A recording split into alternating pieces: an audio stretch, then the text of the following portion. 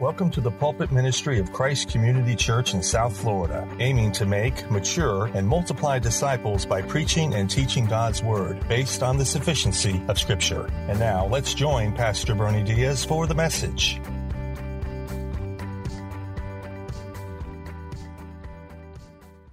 Now, I know this may sound weird here in opening a message on Easter Sunday, but I think when God looks down from heaven, in a sense, a lot of the world looks like a cemetery to him.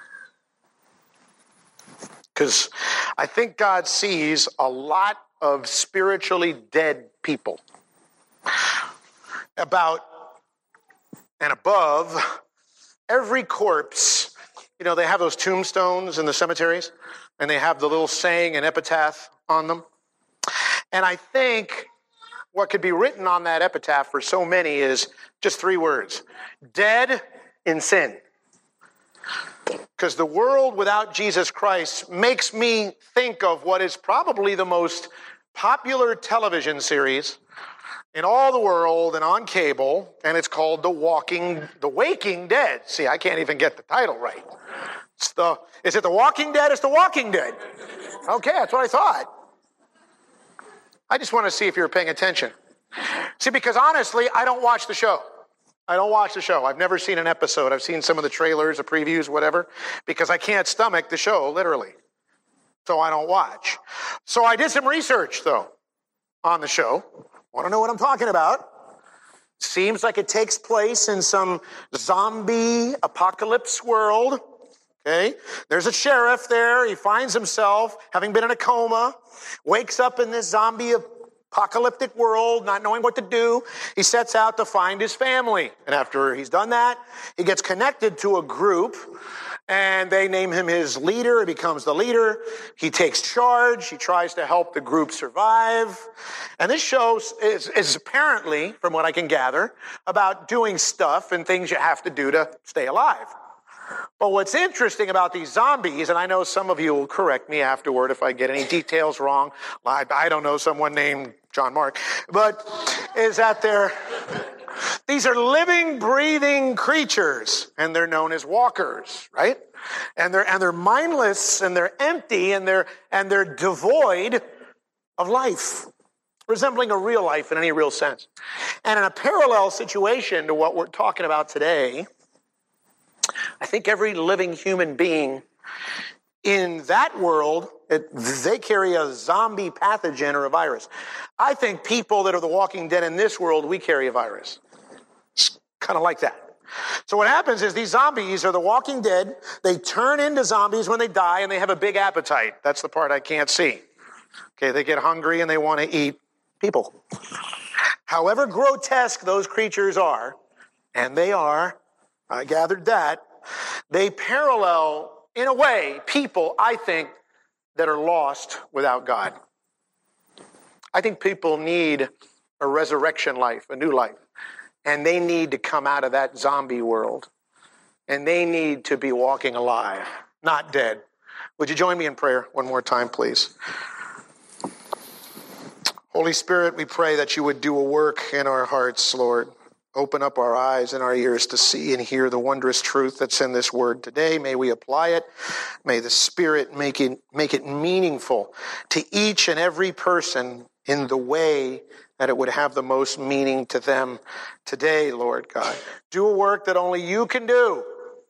Bring to life that which is dead. And may the words of my mouth and the meditations of my heart be a pleasing sacrifice to you now, Lord.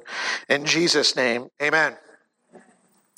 This passage of Scripture in Ephesians 2 comes from a Scripture that's really meant for Christians, so we can better understand who we are. It's kind of like what I would call the inside story of the Christian life. It's about the believer's identity. It's about how and why we became to be who we are today. And to do that, the Apostle Paul uses this really great analogy of life and death to teach the truth. The aim here, the big idea for you, if you're listening here today, carefully at what God is saying, you need to ask yourself, where am I in this? Am I the walking dead? or am I the walking alive? And am I okay with being the walking dead? Do I want to do something about that? Do I no longer want to be a zombie kind of a human being, as I'll describe?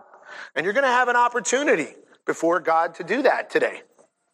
So we're going to break this down two ways, actually three. We're going to look at your death, we're going to look at your life, and we're going to look at your resurrection. And we're going to start by looking at your death in the first three verses. Now, this passage with these three verses, the first three verses is one sentence from Paul, and he's laying out the spiritual condition. So you understand this. He's laying out the spiritual condition of people that do not believe in Jesus Christ at this time, and that they therefore reject God in their lives, whether they consciously know it or not. So unbelievers may be living and breathing. You know, those zombie creatures in that show are. They live, they breathe, but they're called the walking dead. And the Bible describes a people like that as well. So we're looking at the death of someone that may not yet know they're dead because they do not know Jesus, meaning in a personal, relational, salvific sense, meaning the sense of knowing they are redeemed, they're escaping judgment, and they're on their way to heaven. And the way Paul diagnoses this spiritual condition of the dead, like a doctor, he gives us at least 7 marks of the walking dead. Follow with me again. I'm going to read verse 1 and the beginning of verse 2. And Paul says, "And you were dead in the trespasses and sins in which you once walked, following the course of this world, following the prince of the power of the air." We can stop right there. Past tense, you were dead, he says. So Paul's writing again to people that have already become Christians. They've moved on, they've passed on from death to life. The Lord's resurrected them spiritually, just like he was resurrected physically on earth about 2,000 years ago or so today. Right? It says there, in which this life you once walked. Now, walked means to live in Bible talk. Lifestyle. You know, you talk the talk, you walk the walk. Refers to how you live.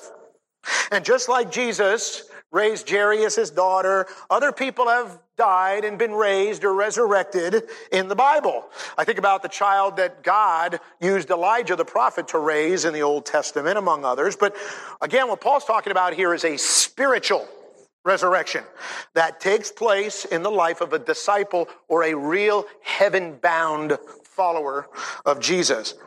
But to be raised, now this is important, to be raised, you have to know you're dead first. That makes sense. How so?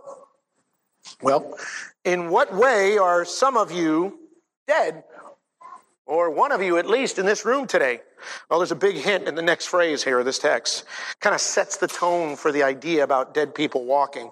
Because it's the result, it says, of being in or by trespasses and sins. Trespass is an old word we don't use today. You know, you see the signs, do not trespass. And what that means is, literally from the Greek language, means to offend, to cause an offense, or to fall away from the truth. Okay? We all know what sin is, which is to miss the mark. That's the most common term used for it in the New Testament.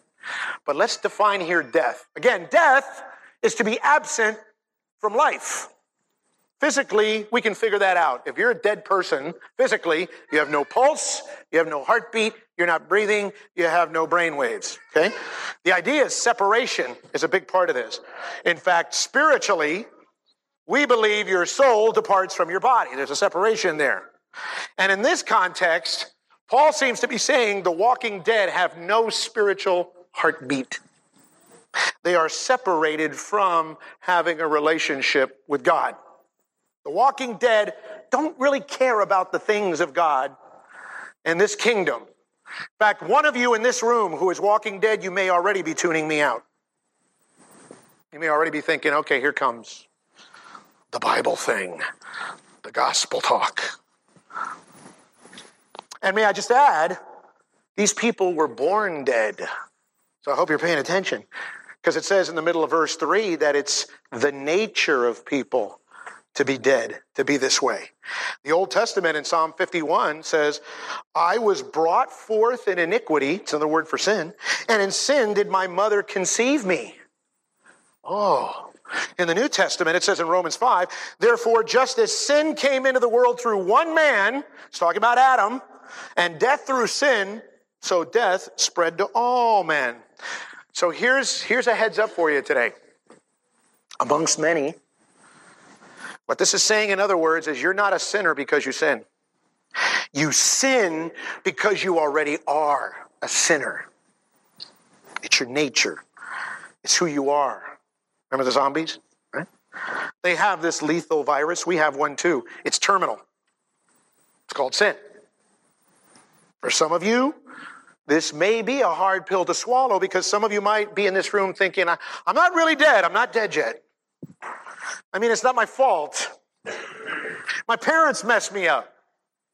My school messed me up. My home environment. My job. My spouse. And on and on and on. Those can be contributing factors to being messed up. But the reason that you may be among the walking dead is because of you. Because you're born a sinner. You got a problem. And the problem isn't around you. It's in you. And this is a difficult truth, but it's clearly what God says in His Word. In the Old Testament, some prophets referred to people in this condition as having hearts of stone. Stone is pretty dead. It's pretty solid. You're born that way. Now, you might say, well, if I'm born that way, Pastor Bernie, it's not my fault. God made me that way. And you may have a point there somewhere, but you still willfully are sinning against God every day. And by the way, I'm going to tell you how God fixes that birth defect in a moment. But let's continue on. Let's look at the next symptoms of the walking dead. Let's pick it up in the middle of verse 2 to verse 3 again. You once walked this way, talking to these Christians, following the course of this world, following the prince of the power of the air, the spirit that's now at work in the sons of disobedience, among whom we once lived in the passions of our flesh, carrying out the desires of the body and the mind, here it is, and were by nature children of wrath like the rest of mankind. You are in, if you're the walking dead, you're walking in the course of this world, or you could say the age of this world. You could translate it that way. Or like the old song goes, the way of the world. Unbelievers, what they do is they just follow the lifestyle of other unbelievers in this way. It's the prevailing system of the unredeemed world. Okay? It's its philosophy, worldview, and every one of you in this room have one, whether you know it or not. The world works a particular way in your mind. And the word for world here in the Greek is the word cosmos, where we get order. In fact, what's the opposite of cosmos? Chaos, disorder. So we're talking about the order, the way in which things are. And people who are the walking dead are under the satanically organized system that hates and opposes everything that is godly. Whether you know that or not. Now, you might be thinking to yourself, asking yourself, well, wait a second, doesn't God love the world? Right? John 3:16, you guys love that verse. God so loved the world. Yes, that's true. In the sense, He gave His Son, Jesus, God in the flesh, to die for sinners. God loves people because they're made in His image. That's true. But how does God really feel about the world and this system, this order? I would direct your attention to 1 John chapter 2 if you're taking note. Or you can just write it in the margin of your Bible where you're at. That's always a good thing to do. 1 John 2, this is this apostle writing this first letter to the church. And he says this, talking to Christians, do not love the world or the things in the world, for if anyone loves the world, the love of the Father is not in him. Wow. For all that is in the world, what is that? The desires of the flesh, the desires of the eyes, and the pride of life is not from the Father, but is from the world. You can stop right there.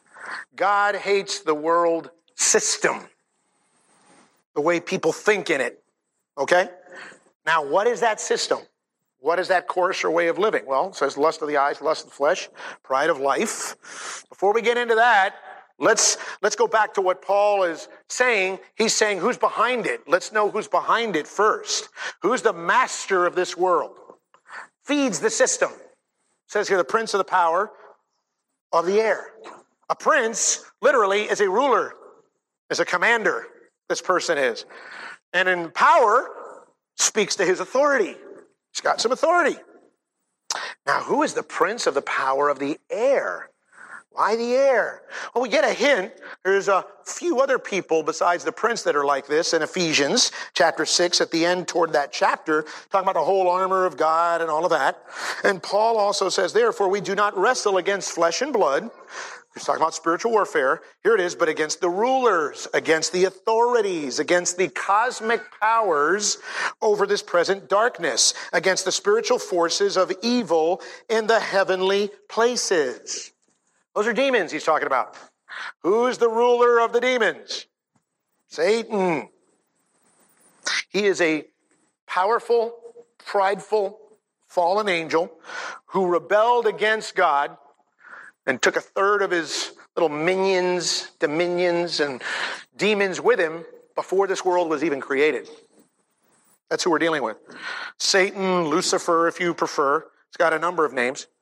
He is, first and foremost, a liar and a murderer. In fact, 1 John 5 tells us the whole world lies in the power of the evil one. Wow. He rules the air. Now, what does this mean by air? Is that about space, outer space? Some people think Satan's the prince of radio and TV airwaves. Well, they may have something there. There's a lot of garbage on the internet and videos and broadcasting. I think there's something to that. He influences all of that for sure. But there's more. His influence is far-reaching. That's what it means, the air. He's ubiquitous. He's everywhere all over the place. You can't escape his influence like you can't escape the air that you breathe.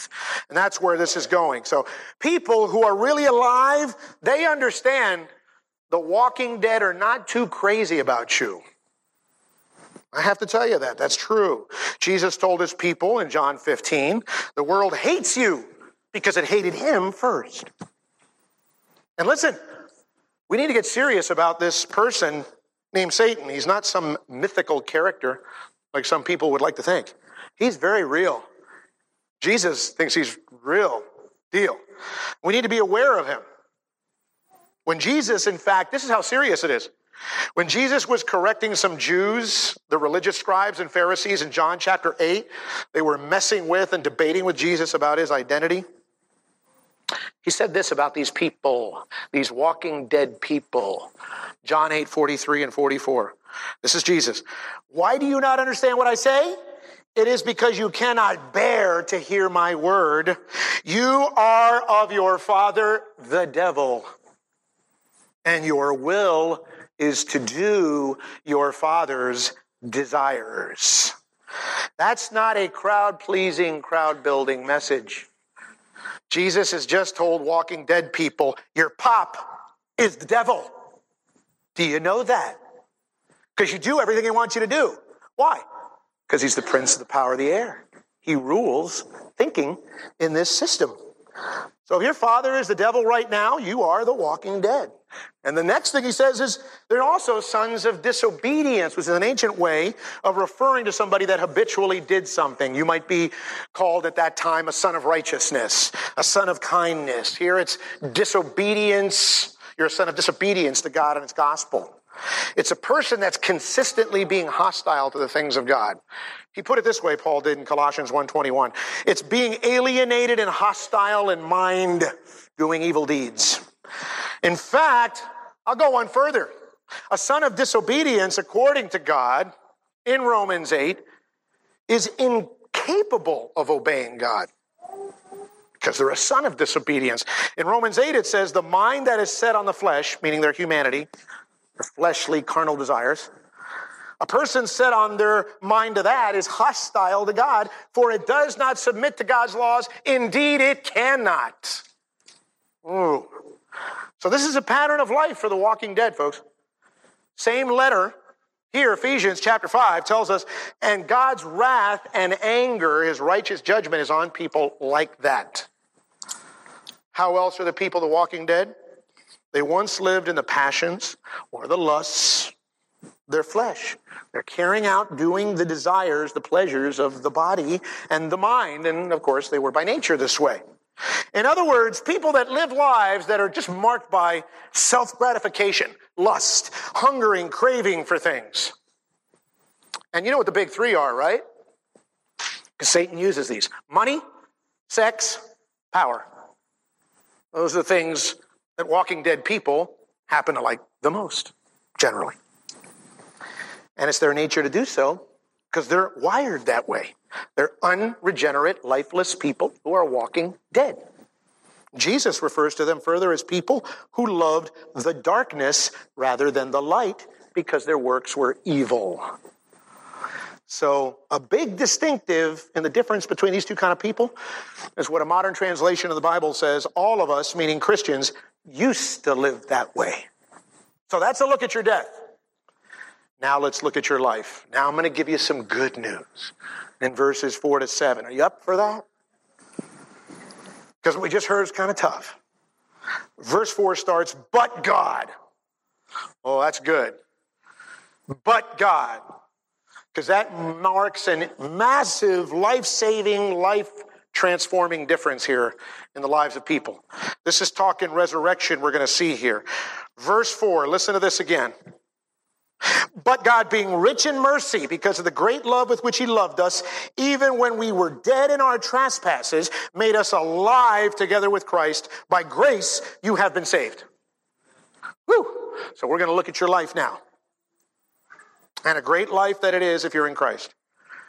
Here's where we find God gives people life. He's the one that raises them from their spiritual death, and he seats them or puts them in heaven with him. That's how the walking dead finally come alive. Okay? This is a life, by the way, as Brother Jesus reading the scripture this morning said, this is a life that's not achieved, it is received. It means receiving God's grace. So we're going to break this down a little bit because it's life and death stuff here. It says God is wealthy. He's overflowing with riches, with his mercy or compassion. You need to know what that means. A lot of people, how many of you have watched one of those commercials on television? They're like 90 seconds long. They feel like 15 minutes long about the really poor person who's overseas and needs things. And it's a gut-wrenching feeling that you get. Literally, for an Old Testament Jew, when you had that gut feeling, that was called mercy. It was a sense of compassion, pity towards someone. Well, God feels that about dead people he makes alive. And I think that is so cool. It's an undeserved kindness for sinners. So do you know what God gives people that he saves? He doesn't give them what they deserve. That's what mercy means practically. It means not getting what you deserve. What do sinners then deserve? Death. What's another way for saying death? Hell. Judgment. Eternal condemnation. Which is where, by the way, the walking dead are going if they stay that way. Hebrews 9:27 says it this way. Just as it is appointed for man to die once, and after that comes judgment. That means everyone in this world who's ever been born and dies without Jesus really dies twice. Once you die physically, then you die spiritually. The real you, your soul, separates from your body and dies forever. The Bible says in Romans 3:23, all have sinned, fallen short of the glory of God. None is righteous, no, not even one. None does good. And then 3 chapters later, it says the wages or the payment or the penalty of sin is death, which means separation from God forever. That's the penalty. Now, you might say, wow, you know what? That's really unfair. You know what my response is? No, that's justice. Mercy means not getting what you deserve. Justice means getting exactly what you deserve. If you're the walking dead and you don't care and you're going to hell, no worries. You're getting what you deserve.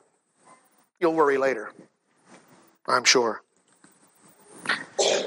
Whereas the difference with Christians who are born again, they become alive, they get mercy. So they're born twice and they die only once, physically, if at all. So the greatest news in the history of the world is in the beginning of verse 5, going to the middle of verse 5 again. Because of the great love which he loved us, even when we were dead in our trespasses, made us alive together with Christ. He regenerated you, quickened you, just as God the Father raised Jesus the Son on that first Easter. He raised you from your spiritual grave. You know what a great picture of it is? We share it in our church often. Jesus and his friend Lazarus, the Gospel of John, the 11th chapter. Lazarus is dead. His sisters are like, Lord, if you'd been here on time, you would have been able to heal him. Jesus let him die there on purpose to show him what was to come. What does Jesus do with Lazarus? It's the same thing he does with everyone in this room who's a Christian. Lazarus, come forth. He got up, grave clothes and all, walked right out of the tomb. If you're a Christian, that's what you did spiritually. Insert your name, blank, come forth. And you did. That's salvation by grace. Romans 4 says it is he who gives life to the dead. This is a grace gift. Did you see what it said in verse 5? Again, made alive together with Christ, by grace you have been saved. Grace is the word synonymous with Christianity. Your redemption, your salvation is made possible by your faith, but it comes by or from God's grace. Remember I told you mercy means not getting what you deserve? Grace means getting what you don't deserve. It's the other side of that coin. You haven't done anything. You don't look good enough, as beautiful as so many of you are dressed on this Easter Sunday. God didn't look down on you one day in eternity past and say, you'd make a good person to have in heaven. I think I'll save you. You had zip to do with it in that standpoint. It's by grace. Grace by definition is something that you don't deserve. It has nothing to do with you. We don't deserve it as unforgiven sinners. I want to show you another dimension of this walking alive. If you were to go to John chapter 3, and of course John 3:16 is in there. Everyone knows that chapter. A lot of people have read it, familiar with it. Jesus is talking to a walking dead person who doesn't think he's walking dead. He's a man named Nicodemus. He is a very bright, well-mannered, well-ordered guy, member of the Sanhedrin. On the outside, all the Jews thought, he's the man. He's got it. Listen to what Jesus tells him. John 3:3. Truly I say to you, unless one is born again, he cannot see the kingdom of God. And then verse 7. He says, do not marvel that I said to you, you must be born again. The wind blows where it wishes, and you hear its sound, but you don't know where it comes from or where it goes. So it is with everyone who is born of the Spirit. Interesting. God does it. That's what this means. The Holy Spirit of God moves, calls on people, and gives them new life. This is why the Apostle Peter said it is God that causes you to be born again. For those of you that don't have much of a church background, you may have a bad connotation with that born again phrase. You know, you see some kind of celebrity in Hollywood and they've had this born again experience and all of that. That's not a cultural name that some Baptist church minister made up. Jesus did. He said it. You have to be born again to enter or see the very kingdom of God. And then really verses just 6 and 7 just re-emphasize this truth and all the blessings, elaborating on all the blessings that come with it. He raised us up with him. He seated us with him in the heavenly places in Christ Jesus, so that in the coming ages he might show the immeasurable riches of his grace in kindness toward us in Christ Jesus. When you get saved, when you are in Christ, you get peace, soul satisfaction, deep joy regardless of circumstances now and forever. Now, you might be thinking, okay, that sounds great. There are people that are the walking dead. Bernie, I get that. There are others that are born again and they're made alive by God. I get that. They're rescued from the dead. Do we do anything at all in this at all? Do we participate at all in our salvation? I'm going to say yes. Third and lastly, right here, let's look at your resurrection in verses 8 and 9, and then we're done. For by grace you have been saved through faith, and this is not your own doing. It is the gift of God, not a result of works, so that no one may boast. You've probably heard that passage somewhere before if you've been around a Christian for any length of time. Those two verses are a game changer. It's one of the most often quoted, critically important texts in all of the Bible. And it's meant for everyone in this room who says this: Walking Dead, me? I don't think so. I think I'm going to heaven when I die. I'm pretty sure. Why? Well, you might say, I believe there's a God. I watch a Jesus film at least every other year around Easter. Right? I've read some of the Bible. My parents raised me in a good, godly home, a Christian home. My grandparents were Christians. I come from a long line of Christians, which is the Old Testament Jewish idea that you somehow inherit faith. Or I'm a good person. I'm better than most. I don't even watch The Walking Dead, which I could raise my hand to. Or another person, I'm a religious person. I don't curse most of the time. I don't drink, I don't smoke, I don't date people who do. I'm better than most, and I've never committed a major crime lately. So I'm in, right? I'm good with God. God's got to be good with me, right? No. That's the talk of someone who's walking dead. Those two verses that I just read you kill self-righteousness, kill religiosity, pride, tradition. Because there is nothing that anyone in this room today can do in and of yourself anyway without Jesus Christ in order to be saved.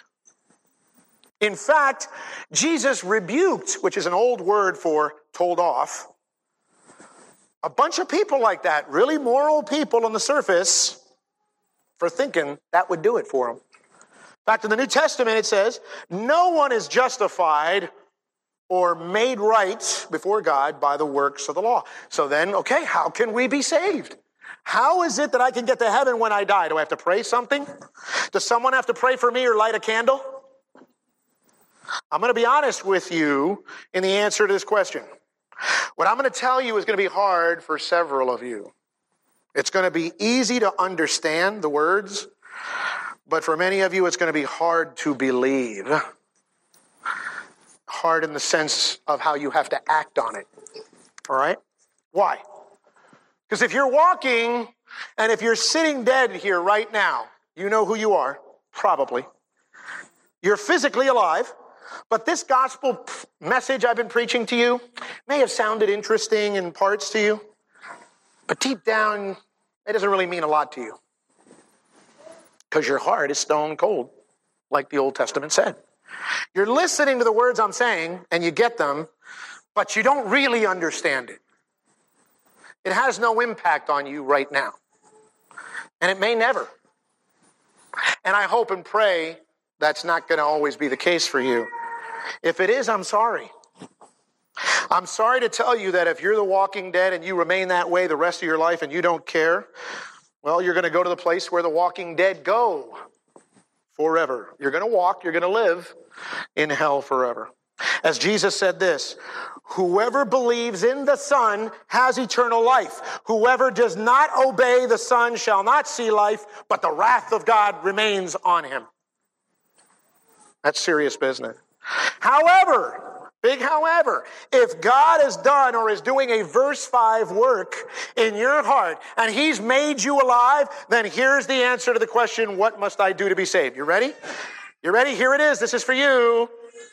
Amen. Faith in Jesus Christ. Look at the beginning of verse 8. For by grace you have been saved through what?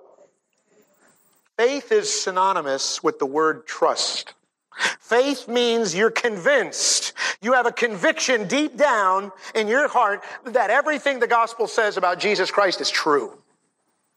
You're confident in the truth about who he is, what he did alone to save sinners on the cross, to forgive them of their sins, in order to make them right with him by faith, right with God.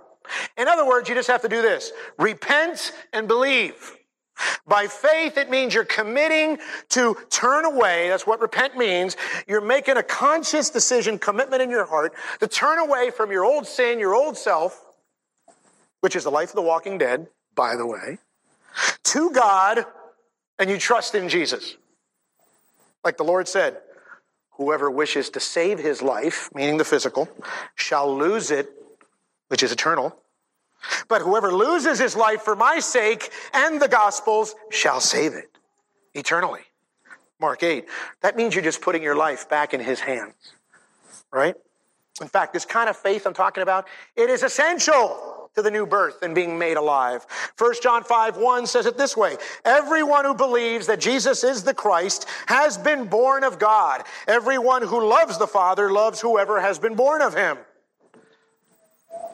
That's how you love your brothers and sisters in the church, because you already love God. You love Jesus. You've been made alive. So he puts that together. And it has to be that way, this faith, folks, because of what verse 9 says. Because grace, you have been saved through faith. It's not your own doing. It's a gift, right? Not a result of works, so that no one may boast, so that no one may brag. Again, faith is not a religious work. You don't have to be religious to be a Christian. There's nothing for you to do because Jesus did it all. The Psalms even remind us, if we're going to boast in anyone, it should just be in God. In fact, verse 9 even tells us by that word "this," in that phrase there, this, the grace, the faith, the salvation, the faith, is even a gift of God. He even gave you the faith to believe as a gift.